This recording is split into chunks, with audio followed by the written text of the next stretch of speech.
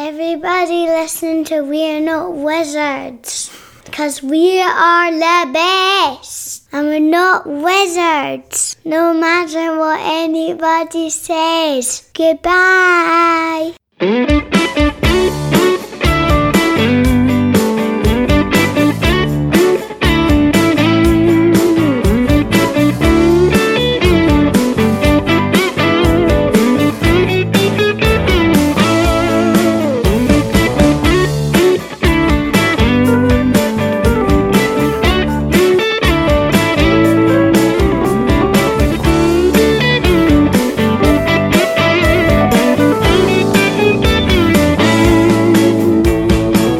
Welcome to another episode of We're Not Wizards. My name's Richard. I'll be your host for February. Isn't it fantastic? Do you like that little buzz on February? Because February's all about a little bit of a buzz. I could tell you why there's a little bit of a buzz going about it, but I'm not. I'm going to keep my secrets. If you want me to divulge why I am so happy about February, you're going to need to get somebody in to question me. That person's going to have skills at questioning me. You could say that person's almost going to have a little bit of an inquisitive nature. You could say that person could almost be a little bit of the Inquisition. You could say that person could almost be like a bit of a board game Inquisition. So joining me from Board Game Inquisition, I've got Antoinette Mason. Mm-hmm. Hello. Hello. Thanks for having me. That was a wonderful intro. It's off the cuff. I've got 7 or 8 written. Oh. And no, I don't. That's just lies. I do actually have, my big secret is I like diluting juice, and what I do is I like an awful lot of the kind of juice, the cheap stuff that has got unbeknown amount of chemicals in them, and I like to drink them, and then I just see what funny shapes fly into my head as I try to work out some kind of introduction. But anyway, that's besides the point. How are you doing? How are you doing? Are you well? I'm good. I'm a little nervous, but I think it's good to be nervous. The world's a dangerous place sometimes. It's good to kind of, as I say, look like you're kind of nice and kind of, amiable, but also just have the claws underneath, just ready to kind of reach out, ready to kind of reach out. Well, sometimes, on occasion. The reason I've got you on before is because I was going to say a couple of months ago, but it's certainly a lot longer than that. I think so. I was dragged on to the table, not dragged on, I was invited by Oliver and yourself to come and talk about board games and crayons and houses yes, and stuff like that. And I completely was cheeky and ruined in your questioning, and I felt guilty about it ever since. And I thought, how can I make this up? And the best and easiest way to make it up is to get you on the show so we could chat a little bit about you instead, because Oliver's been on. He has been on. Mm-hmm. He has been on. He had a great episode. He keeps reminding me how much he's been on, and I thought I wanted to get the more professional member of the Tabletop Inquisition podcast professional on member? Oh, instead. So there we go. No, I'm definitely not the more professional member, I'll tell you that now. Oliver does everything. I show up and smile politely. See, you say that, but I know he's got to write everything down. If you take that man's notepad away, he's a jumbled mess of times and he's organised chaos just now. All he needs is just to break that pencil, and he's just ready to, snap. It's a shame you know his weaknesses. I've got to know his weaknesses because he's become a little bit of a competition, to be perfectly honest, because I always kind of prided myself on the fact I was just like, I've become known for kind of churning out a lot of content. And then he comes along, and you know what happens. then there's like somebody else that's doing lots of content, and I say I need to know, I need to study this to find out his habits. So there you go. But going back to yourself, I mean, how did you two kind of first kind of start working together? What was the kind of the draw? Was it kind of like a kind of a mutual discussion, or how did you kind of first kind of start chatting? I think I've always wanted to collaborate with somebody else. I think when people make stuff together, it's always really exciting that you can bring out the best in each other. And I also think that, especially when it comes to board games and you're talking about opinions, you shouldn't just have one person's opinion, because it may not be yours. There's loads of different ways to look at a thing.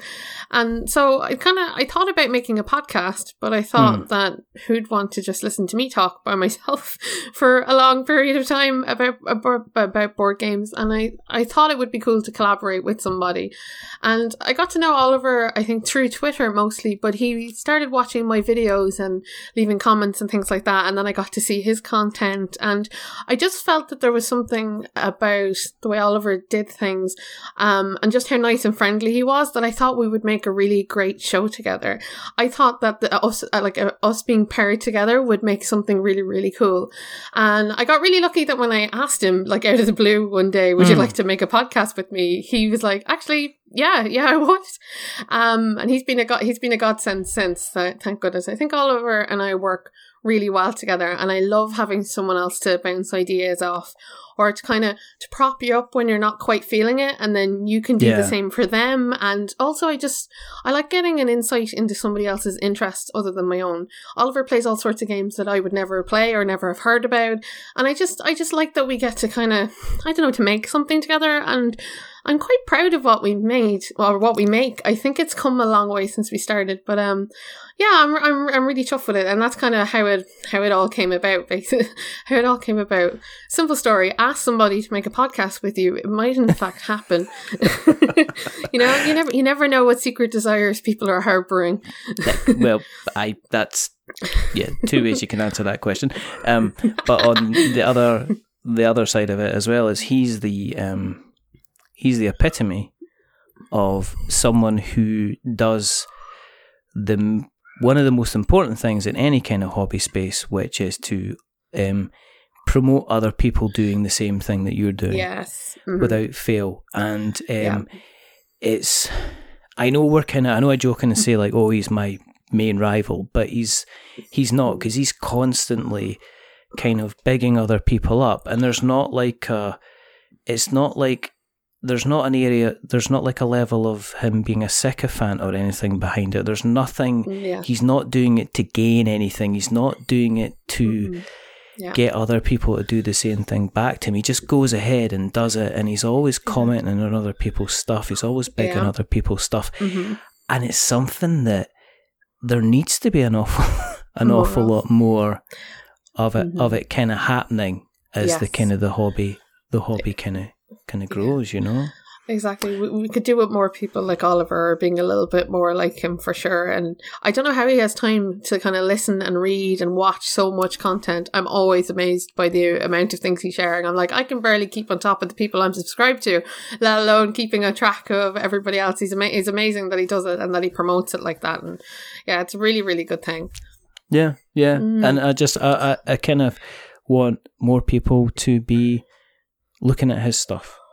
You know, and also obviously looking at anyone's stuff, you know, looking at your stuff as well, because that's how we grow, and that's how ideas change, and that's how we don't end up going into a horrific kind of rut, you know, which you can sometimes see in a certain style of kind of coverage. What with your history with a hobby? I mean, have you always been a kind of an active kind of gamer, as board games kind of being a staple of how you would entertain, you know, yourself and your husband and things like that? It's actually, I suppose, a relatively recent thing for me, in the sense that I didn't really grow up playing board games at my house or things like that. I was an only child, so I was the kid with the Guess Who set playing by themselves. I know, but I've always had a fondness for games, absolutely. Yeah. And it wasn't I know it's going to sound really cliched, but I kind of don't care. But it wasn't until I met my husband that he kind of introduced me to another level of geekery I didn't know existed. And the minute, I remember the first time I met him and his friends, and I think they were talking about a role-playing game or something like that, or maybe it was Magic the Gathering or some sort of board game, but it was like they were talking another language. It was literally like code. And all I wanted to do was figure out what this code meant. And within the space of a couple of months, I learned how to play all sorts of games. I played war games, I played card games, I did role-playing games, and of course I played board games too. And I've fond memories of I suppose of those early days of just playing. With Settlers of Catan, we did German version. So can you imagine? It was it was great fun running around and reading that. And Robo Rally was always a firm favorite with the crowd of geeks and things like that. It's only a couple of years ago that we kind of started getting into more modern stuff. But games have always kind of been a part of our lives, but definitely a really, really big thing since I started doing reviews and stuff like that. It's really kind of launched into the stratosphere, to put it very mildly. But games are important. Does it help with your relationship? Does it encourage you to actually sit down and have kind of conversations? As sometimes it's a catalyst for you to chat about how each other's days are going and, discuss other things as well? Absolutely not. We're competitive and we're serious and we play to win. And probably the only thing we're talking about is what the next best move is. I know that sounds really funny. I think it's just that we don't play a lot of casual games where there's a lot of time for chit chat. Usually if somebody's not talking, it's because they're thinking about what to do next. And stuff like that. I don't know why it's not free and easy like that. Other people seem to have that kind of board game relationship. Nah, we're serious. We're playing games. It's time to get down and figure out what you're doing. So I assume that's good for a relationship too. To learn to be competitive and whatnot. I don't know. As long as it doesn't spill into, as long as it's kind of like you're not kind of standing there kind of doing the dishes and, you kind of walks over and says to you, something on your mind, dear. And it's like, well, yeah, I mean, you had to play that card to, transfer that energy and thus get yourself 2 victory points. So maybe if that's what you're kind of asking, then maybe there is something on my mind that we need to talk about, kind of thing, I'm glad to see. I suppose I have low expectations of how well I'll do at any board game. I'm in the unfortunate position where my husband's super smart, or maybe he is super smart, but I won't say that. But he's good at working stuff out, and I don't normally win when we play games. So I go in knowing that I'm probably not going to win, but I'm going to try and beat my previous score, or I'm going to be the one who builds all the houses, or I'm going to take over Mars. Whatever it might be. And so we don't end up with these kind of arguments. And the nice thing is that he will always help me out. If I'm stuck and I go, I can't, what's the optimal move right now? What should I do? He'll be the first one to lay it out for me and tell me how to beat him. Really? We're not competitive in the sense that, he has to win all the time. He plays better than me. And I can learn a lot from that too. I've learned a lot of strategies and things about how to improve my games and whatnot. And he's always giving of that kind of information. And I really wish more alpha gamers could do that. You get that a lot with people who take control of games or whatever and work really hard to win, but they won't help somebody who doesn't know what they're doing to do a little bit better. And I like that that's how we play. I always feel that even though I've lost, I've learned something and I'll try something different next time. So it works out. I want somebody who, it's like in any kind of thing, you want somebody that's going to challenge you. And at the same time you want somebody that's going to maybe support you a little bit. But there is nothing. I think if you are an alpha gamer, you kind of want that. I think automatically, while it's lovely to win, I think it's also nice to kind of get that challenge. Yes. And if you're, and I know some people that's, you can give them any game and within 5 minutes they've kind of worked out the optimum move. Yes. And it can take away a little bit of the fun.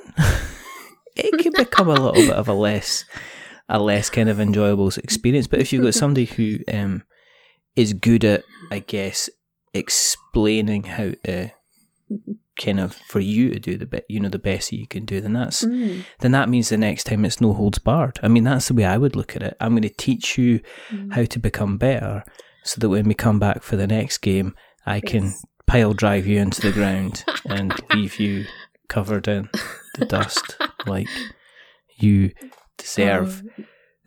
So that's the kind of the way. Who chooses the games then? I mean, if you are going through a decision, like a buying decision for a game, is there? Do you sit down and decide, okay, based on what's happening, what the next game is you would like for the collection, or do you generally just go out and kind of do your own thing with regards to the collecting side of things? I'm very much the curator of our collection. In fact, the last couple of games that my other half chose by himself were all terrible failures, and so I'm on a great winning streak right now. And so I've taken away his buying power. I'm just like, you think you know what we want, but you don't really want that. Right. What we really want is this, and this. So yeah, I'm the one in charge of it, but also I'm the one who likes collecting the most, I think. I like having kind of a good selection of things to choose from when you're playing. Okay. And so I like to fill out the kind of the gaps in the collection. I don't think he sees it that way. He just sees it as I would like to play maybe this type of game or whatever. But so far I'm winning in this fight of who buys what next. So I'm kind of content with that. But I suppose it can't be helped either. I'm surrounded by so much board game media and by so many people's opinions on things and whatnot that I don't know, I feel like I've got a leg up on him a little bit. So do you think he's happy that he's just been put on blast in front of, several hundred people about his ability to buy games or not? I don't think he'll care. He's too cocky for that. All right, well, that's fine then. Well, So yeah, I don't think he'll mind. I think as long as we've got good games to play, he'll understand that some of his purchases weren't the wisest. So we'll see how it goes. When it comes to like special occasions, like say you've got Valentine's Day coming up, or or you've got like Mother's Day, Easter, any excuse at all, Chinese New Year. Yeah. Are you less, if it's special occasions and stuff like that, are you more likely to buy games for like birthdays and anniversaries and stuff like that? Or are you likely to kind of try and get something else completely different? Because I'm guessing you're in media because you've got access to games, because you are getting hold of games. So you actually having kind of the occasional fresh and shiny new game coming in isn't like an unknown occurrence. So do you do like something different? Are you like, I got your massage? It's like, I wanted the side expansion. Okay, so I would have said like normally, probably up until maybe most of last year, any kind of special occasions really were board games, because we had quite a list of older games we wanted to get through or new things to try out. And pretty much after a year of doing that, I think we've literally hit the end of games we want to try. We just ran out. So this time I don't know what's going to happen for Valentine's Day, because normally it would be board games. It's not looking that way this year because there's nothing in particular in our mind, but normally that's where it goes. The funny thing is though, normally for like birthdays or Christmas, when it comes to me, I normally buy something for the channel. Valentine's Day the previous year, I got a camera so that I could make better recordings. For Christmas, I got a chair, so I had a fancy chair to sit in.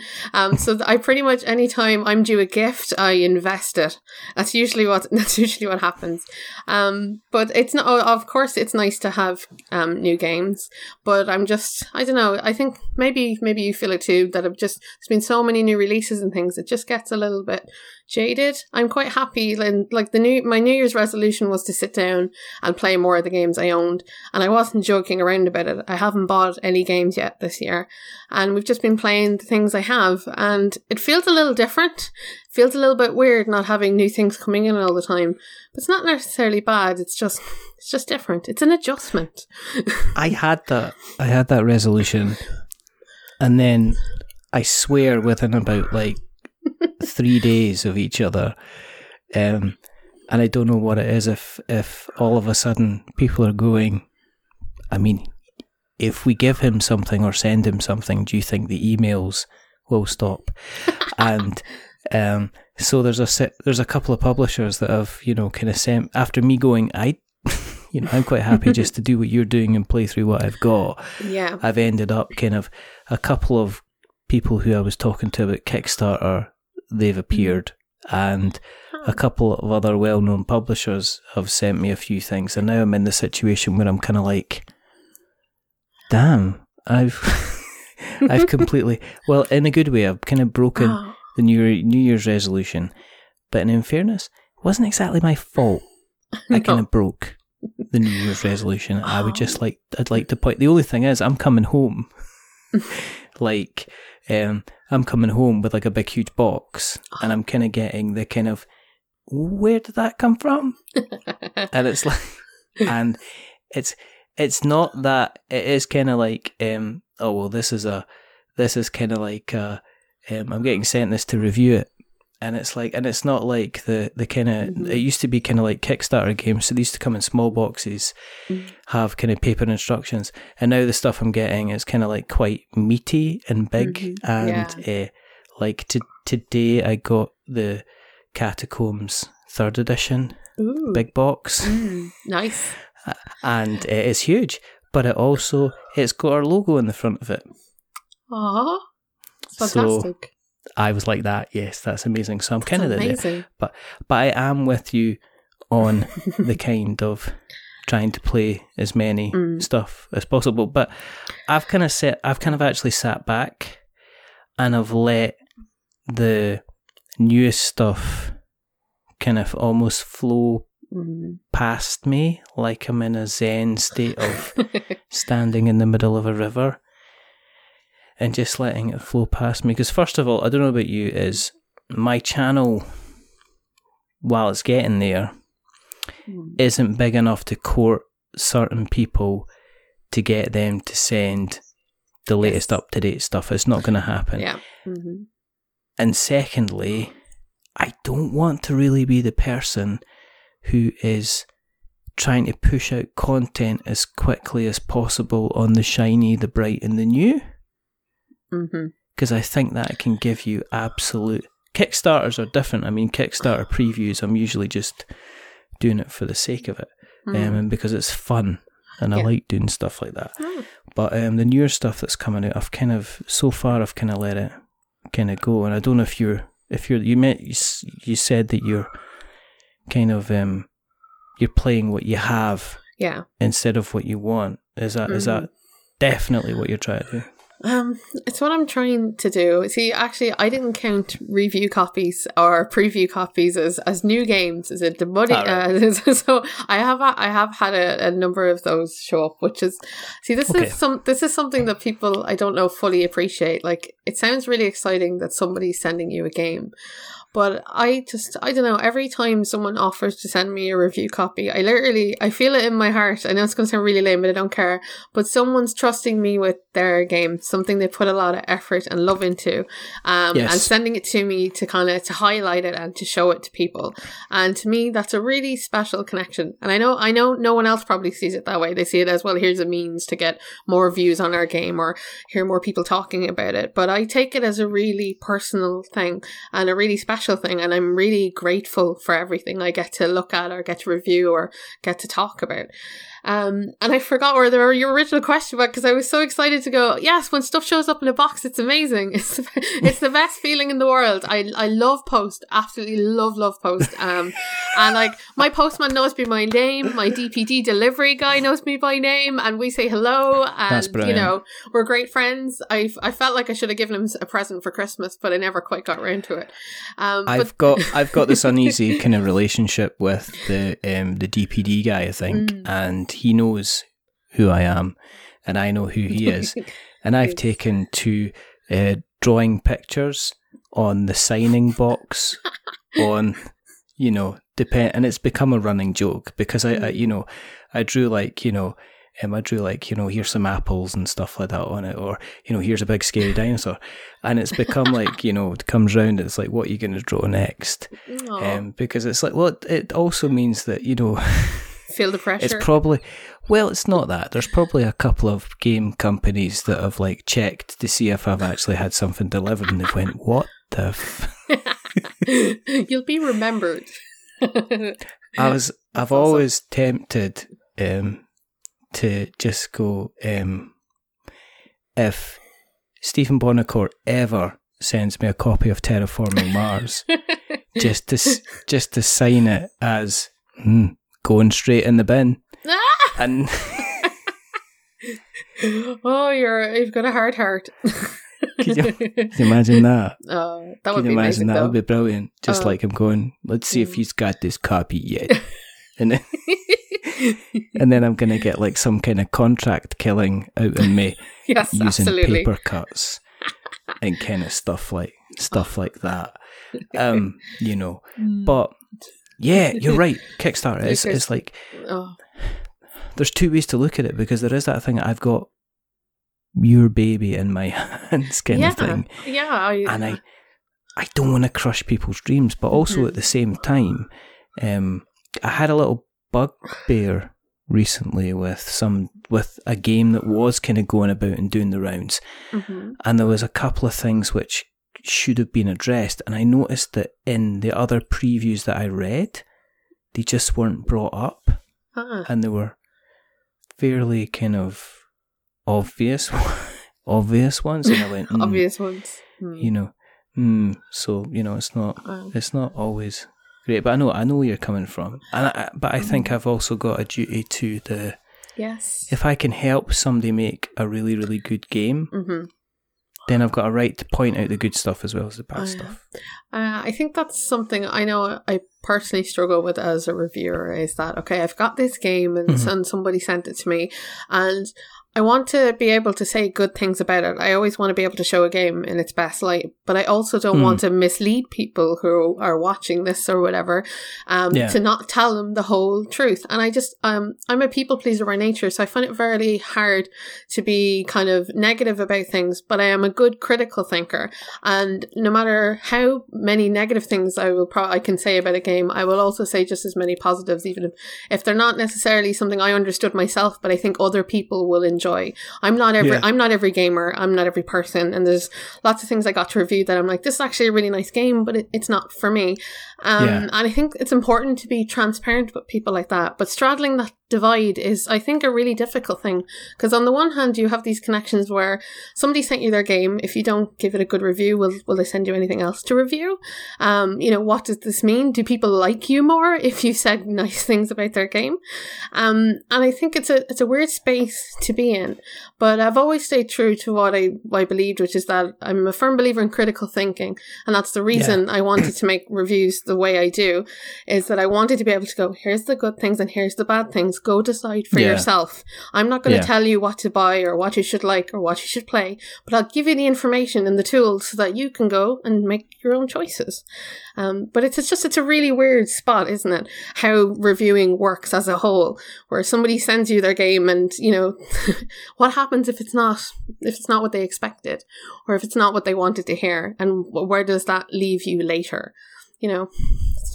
I think it's Owen Duffy's brought this up a couple of times, and I think even Matt Thrower's brought this up a couple of times about editorial protection, in the fact that sometimes you need somebody. We need Oliver organising stuff, let's face it. We need him reaching out to these people, and then if we kind of go, this is the biggest pile of poo I've ever played in my life, then he needs to answer to the person. But as I think Ben Maddox says that our duty is to the people that are playing the games, but also I think and the important thing is, if you get a Kickstarter preview through and you don't pick up on the issues that game has, and all you're doing is writing a puff kissy piece about how fantastic it is, if you're not the person turning round and saying, look, your rulebook's just needing a little bit of a spring clean, then it won't be if I'm not saying it, then it'll be the people looking at the campaign and going, I tried to read your rule book and it's an absolute mess, or I don't like the art, or this mechanic doesn't seem to kind of work. And I think sometimes that, because there's an awful lot of kind of like, oh, this is wonderful, or oh, I'm not a big fan of it, but you might. I don't know. I don't mean to. I guess it's because I'm older and cynical and have a cold heart that I'm quite willing to go, this is rubbish. Not do that at all.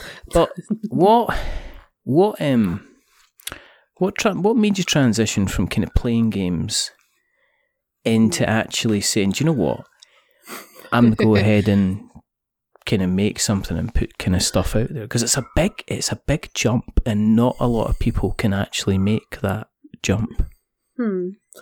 I suppose I'm just been kind of in a unique position where I have time and I suppose a little bit of energy to be able to make reviews, and I suppose they really came out of a kind of a rough time in my life. I was studying a PhD in philosophy. Life was kind of going really well, and I took a real downturn. I went down a spiral I couldn't get out of. I had to drop out of college. I locked myself in my house for a couple of years, and I worked. I got a lot of help, and I worked my best to get things kind of back to some sort of normalcy. But I wasn't really doing anything, and I wasn't able to work or anything like that. And my husband suggested to me that I should try writing board game reviews. I remember actually it was Bunny Kingdom. He'd got a copy of Bunny Kingdoms for Christmas. And he's like, oh, you should write a review of this. It's new. You should do it. And I've done a lot of writing, but as a philosopher, as a critical thinker. And I wondered, would I be able to write something about this board game we'd liked? And I sat down, and it was the first time in a couple of years I was able to write like a couple of pages. It all just came out and it was there. And I was so surprised. And so my husband helped me put together a website, and he was like, you should, here, post your review up there. Yeah. And I remember talking to my doctor about it. He was like, you should try and make videos. He goes, anybody's up on YouTube. Why couldn't you just make a YouTube video? And I don't know why I decided to do it, but I did. And I took it very seriously. I put a lot of thought into what I wanted to do, what I would need to do, and all that kind of stuff. And I set up all my social media accounts kind of at the same time. And I kind of tackle it like I would a job. Because making reviews is my job at this point to me. Doesn't necessarily make money or whatever, but, it's my thing. And it's what, I don't know.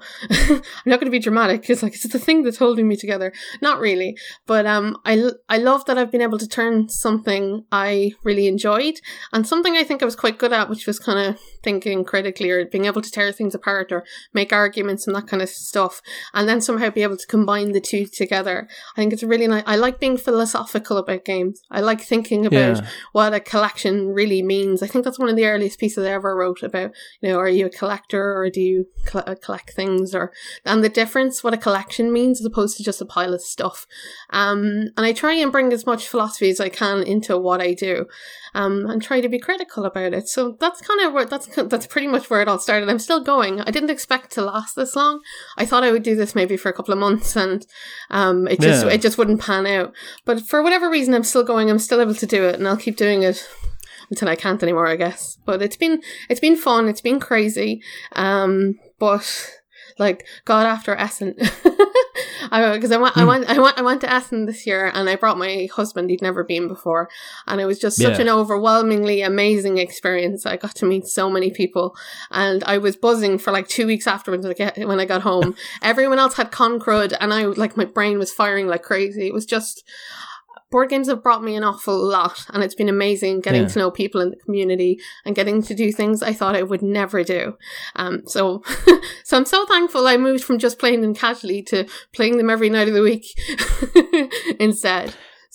Is it anything? I mean, is it anything to do with this is a situation that you're in kind of complete control of, and that for whatever reason, if you wanted to stop, you could stop, and you're not kind of beholden to anyone? Because you saying, oh, it's my kind of a job, and it's like, I know it's a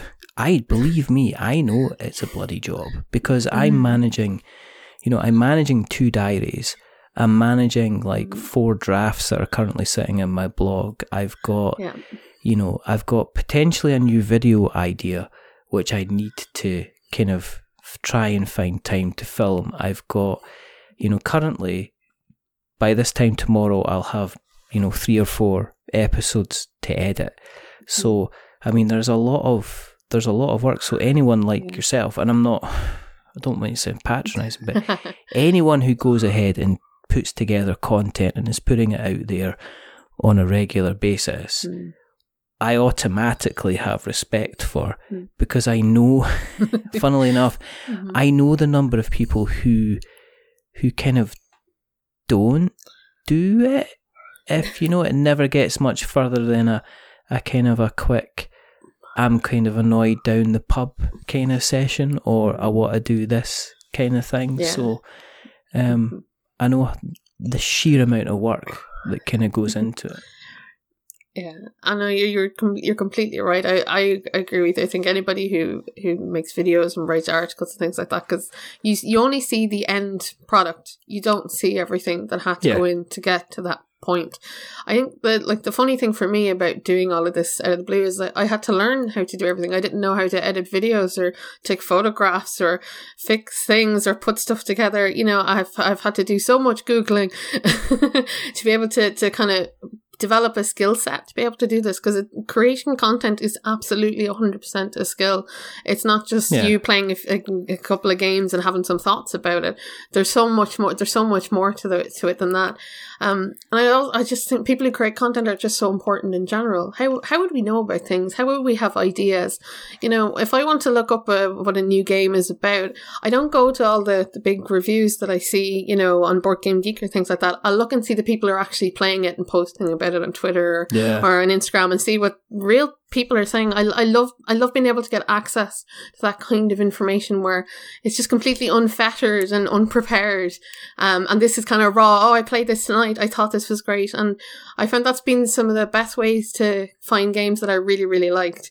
Was things like that. But it's such a hard thing to do, I think, to make content, although people seem to think maybe it's relatively easy. I don't know. I think it's a lot of work. But I like it. And as you actually asked me, I really love waffling when I'm nervous. Was a kind of a control thing? Is it nice to be able to have control of everything, that I could give it up in a minute? The truth is I couldn't give it up in a minute. I'm so inextricably bound with what I do that there's very little space left for anything else. I keep telling myself I'll take a break for a week or two, and it hasn't happened yet. I have to keep going. It sounds a little demented when I say it like that, but I feel like I've got work to do, and I'd like to get it done, and I'd like to do it the best way I can. Now, I'm fortunate that things look like they might be winding down in a little bit, and I'd like to have a week or two to just think about video ideas and the new way I'd like to put things, but I'm very determined and I'm very devoted to what I do. I would feel weird if I didn't post something on a Wednesday. So maybe that's just me. I don't know if other people feel like that. There's nobody telling me I have to do this, but it's on me to do it. And I guess, I don't know. It's reassuring. This is my cause. But at the same time, there's people out there that, whether you're getting kind of 10 views, 100 views, 10,000 views, there's somebody that's looking forward, or you're making a slight difference to kind of to their day, which is a really really weird situation, because I never ever thought, I think because you go through the school system and you're told, right, if you work hard and you blah blah blah, and then it's and then you realise very very quickly that you're not really going to make the big difference that you're kind of led to believe at school. You're not going to do that. And the only way that you can kind of have an impact is to have small incremental amounts of positive change. But then it's with the content creation, I like the fact that somebody's going to listen to this and either they're going to find it really interesting, or they're going to have a chuckle at a couple of things when they're listening on the bus, or when they realise there's a new episode popping up, they're going to be, oh, cool, kind of thing. And I kind of think that's a kind of a cool thing about what we kind of do. I'm maybe overplaying our importance, but for some people, they kind of, some people will listen to an episode and they'll discover me through listening to somebody completely, you know, who's doing a Kickstarter, and they go, oh yeah, I've started listening, and I'll go back through the back. I think that was what Oliver did. He says, oh, I just started listening to you recently, and then he says, I'm going to go back to your back catalogue, and I was like, right, okay. But he probably did. He absolutely did. It's a funny one, isn't it? Because I try and remind myself, especially when making things, you're concerned with how many people see it or how many subscribers you have and all that malarkey. And I try not to think about it too much, because I think if you do kind of, I don't know, you demean kind of what you do if you're only worried about numbers. But I noticed something, that there's like 30 people who regularly watch all of my videos. I don't know who they are. And I thought about it. I'm like, that's a whole room full of people who watch whatever I put up. And there's something really freaky about that. I'm like, what are you people doing? Get yourselves a life. But also something kind of amazing. I was like, there's 30 people who listen to what I say once a week, regardless of anything else that may go up or down. And I find that absolutely astounding. And the other amazing thing, I suppose, about making content is the people you meet. I got to meet a lot of people just who watched my videos, who sent me an email and went, oh, I really liked your video, you know, thanks for making that. I had a lot of women contact me over my Wingspan video who were like, oh, we're looking for more games to play and things like that. We just started. And it's just, there's something so touching and amazing about all of that. Having people out there somewhere you don't know reach out to you and say, hey, thanks, you know, and we're going to go and play games now. So I actually, board gaming has brought me so many really special experiences. That's just some of it, but it's crazy that you don't realize who you're reaching. You know, these people are far more than just numbers. They're actual individuals out kind of thinking about what you said or, you know, what you did. It's crazy, isn't it? I just like that. I just like, you know, that whole kind of, when somebody reaches out to you completely from the blue and just says, oh yeah, it's really, you know, and you're kind of like, did you get the right person?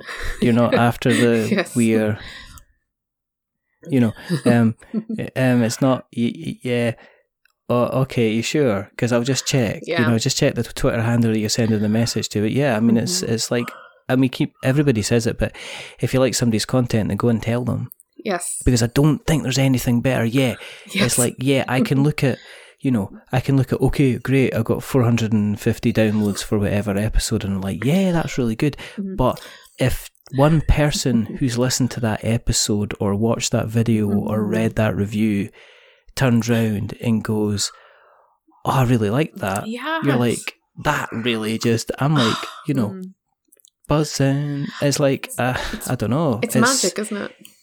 It's like, some kind of magic. I wrote about, was it Mega City Oceania, and Hub Games kind of retweeted the tweet and says, that.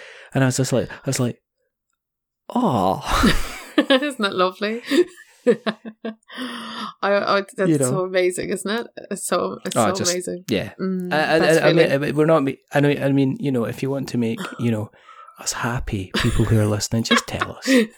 We're human beings. We're kind of human beings. We're frail. Have you got plans for expanding further? Do you feel, is there an internalized pressure that you give yourself to put out new content, different content? Because I know there's some people that will try, and I'm old and stubborn, so I don't necessarily look at it like a new format on the show, but I know there's some people out there that do kind of look at we've done a change up, we're doing a reformatting, we're adding extra things. Have you thought about kind of doing that at all? No, I think my content has gone through kind of a number of changes over time, and I've gradually added in bits and taken out bits. Like for a very long time, every time I did a Kickstarter preview, I would make some sort of mini film to go with the start of it.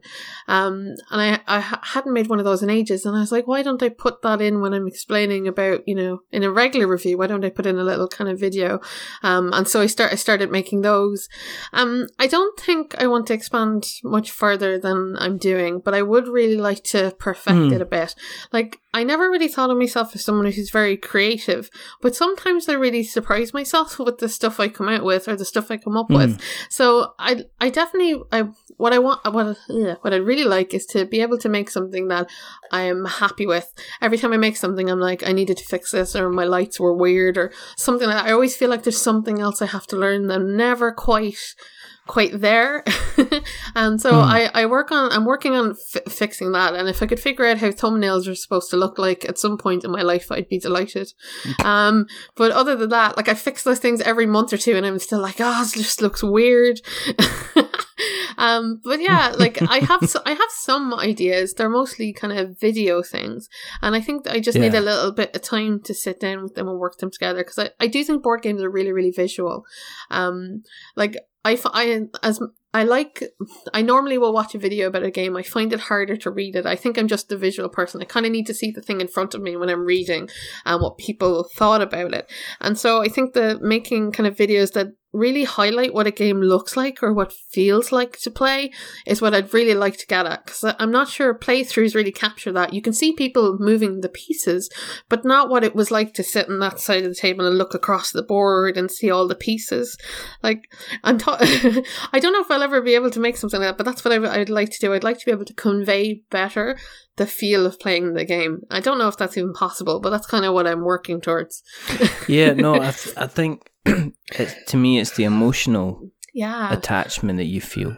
I think when you're playing the game, whether you're looking at stuff and feeling confident or daunted by the whole thing as well. And I think it's very, very easy to get, I think it's easier to get that across in a written review. Yes, absolutely. And I've always been a big believer in actually kind of writing down how a game makes me kind of feel or not feel, or maybe what I would, what I would like to have seen and stuff like that, and what makes me happy or maybe slightly perturbed by it. And I think that's important, because a playthrough kind of doesn't, you're right, a playthrough never really shows enjoyment. No. As in, you kind of, I think one of the big, and I think Holly Nielsen way back was talking about the most important part of kind of documenting kind of board game history is documenting actually how people play the game just in a setting. Yes. Without any kind of anybody, without any pretense, without anybody specifically looking on, without having to teach somebody. And they said that one of the best kind of examples of board games were where people have written in the margins, or, certain cards have become worn because it shows they were played with, or, instruction booklets had things underlined and stuff like that to show that the rules were maybe a bit more kind of complicated. And I think that's good. I think I like Twitch. I've watched what was I watching? The Girls' Game Shelf. Oh yeah. They've been doing a couple of Twitch kind of episodes. They done one recently on kind of like Kitten and Tinder Blocks from Alley Cat Games, and they were kind of having a general chat, but they were also not doing a playthrough video. They were kind of playing and they were interacting, and it was quite fun to see somebody not get things right in real time. Having to refer to stuff, maybe make mistakes, kind of, you can see them kind of having to make their decisions and stuff like that. Yeah. And I thought that was really kind of, really kind of cool. Yeah. For yourself, what's the kind of the next step? You mentioned obviously,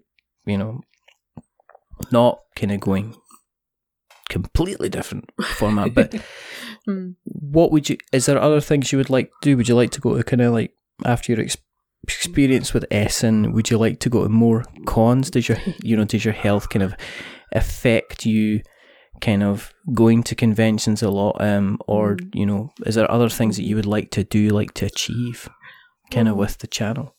That's interesting. My goal with the channel has always been simple, and it's going to sound really lame, but I get 1,000 subscribers. That's all I want. No more, no less. I'm quite happy with that. That's when I feel like I think I've made it. Now, of course, I don't think that represents what I do particularly well, but there you go. It's just, you set yourself those arbitrary goals, and things like that. Like I don't think people are going to listen to anything I've written or anything like that, but it would be nice to go, all right, we've hit that mark. When it comes to, I suppose, doing more things, I suppose the big things for me is conventions, like you said. I do suffer a lot with anxiety, and I panic, I freak out. I also can find people really exhausting. I think other people get this too, though, what I call people hangovers, when you've had to kind of be social for a prolonged period of time and you're no longer in your pajamas, and then it's really really tiring. Like I managed Essen last year, and I was really proud of myself for that, because I did not anticipate that I would survive as well as I did, but I had to haul myself up by my bootstraps, and eventually it took a toll. But that doesn't mean that the experience wasn't worth it or that it wasn't amazing. It just means that it's a little bit more difficult for me than I wish it was. The really exciting news is that I'm going to be at UK Games Expo for one day. I'm going to go on the Friday, and myself and Oliver are going to do a Tabletop Inquisition podcast while we're there. And I am both terrified and really excited at the same time. When Oliver said he'd kind of arranged to do this podcast, he asked, would I come with him? And I don't, what, Oliver's my buddy. I didn't want to leave him on his own. And while it's hard for me to go do these kind of things, we're a team, and I think it would be so much fun to do it together. Yeah. So that's my big, crazy, exciting news. I'm still kind of dealing with this. Like, I've booked my flight, so I can't back out. It's like real money has happened. Now I can't not go or talk myself out of it. Yeah. And the thing is, I know I'll have an amazing time while I'm there. It's just the anticipation of it all gets to me a bit. So that's it. That's exciting.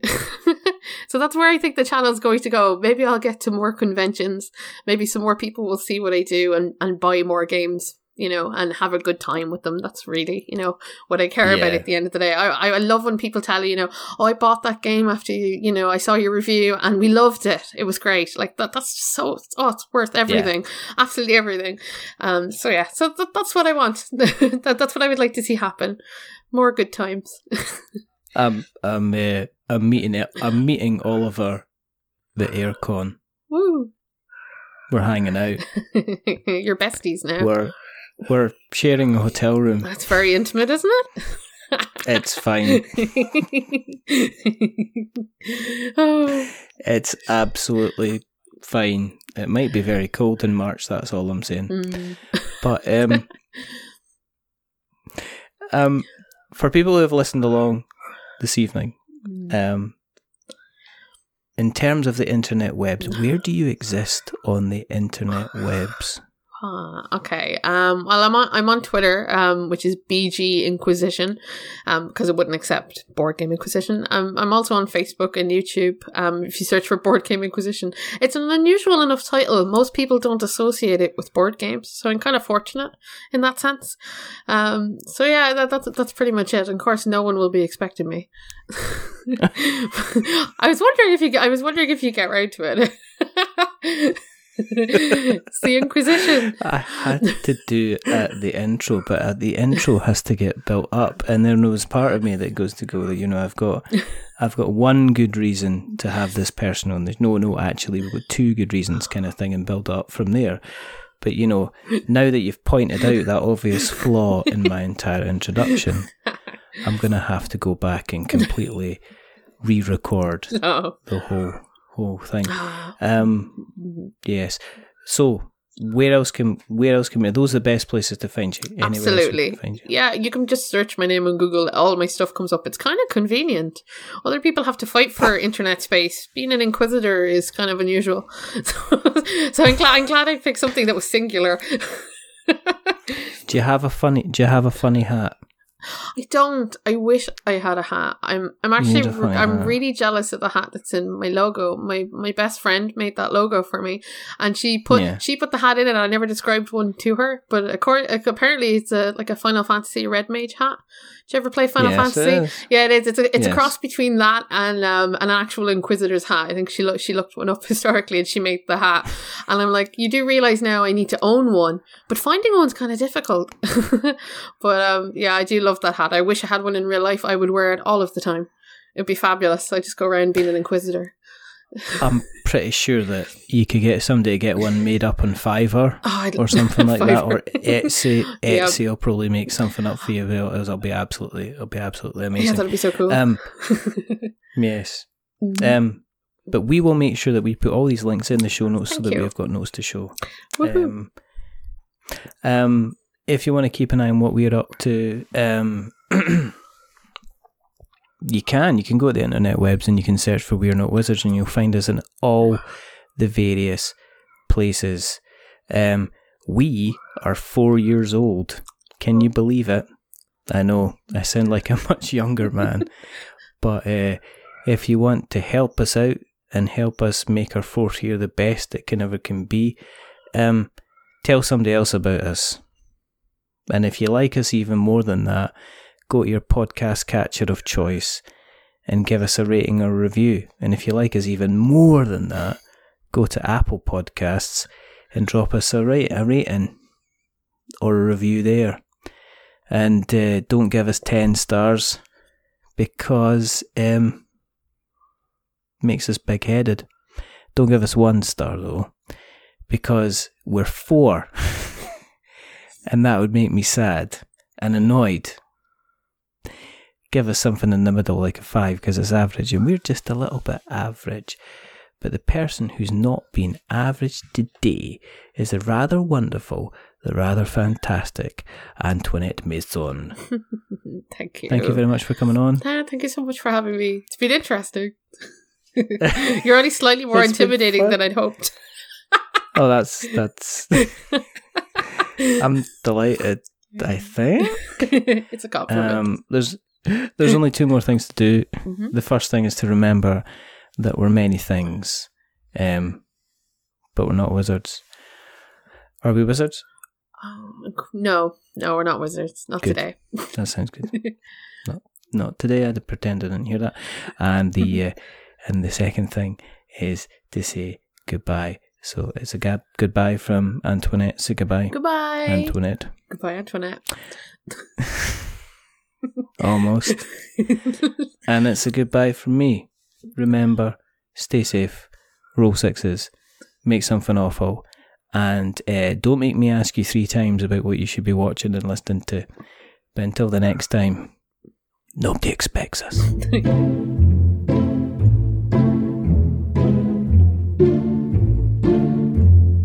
A wizard is never late.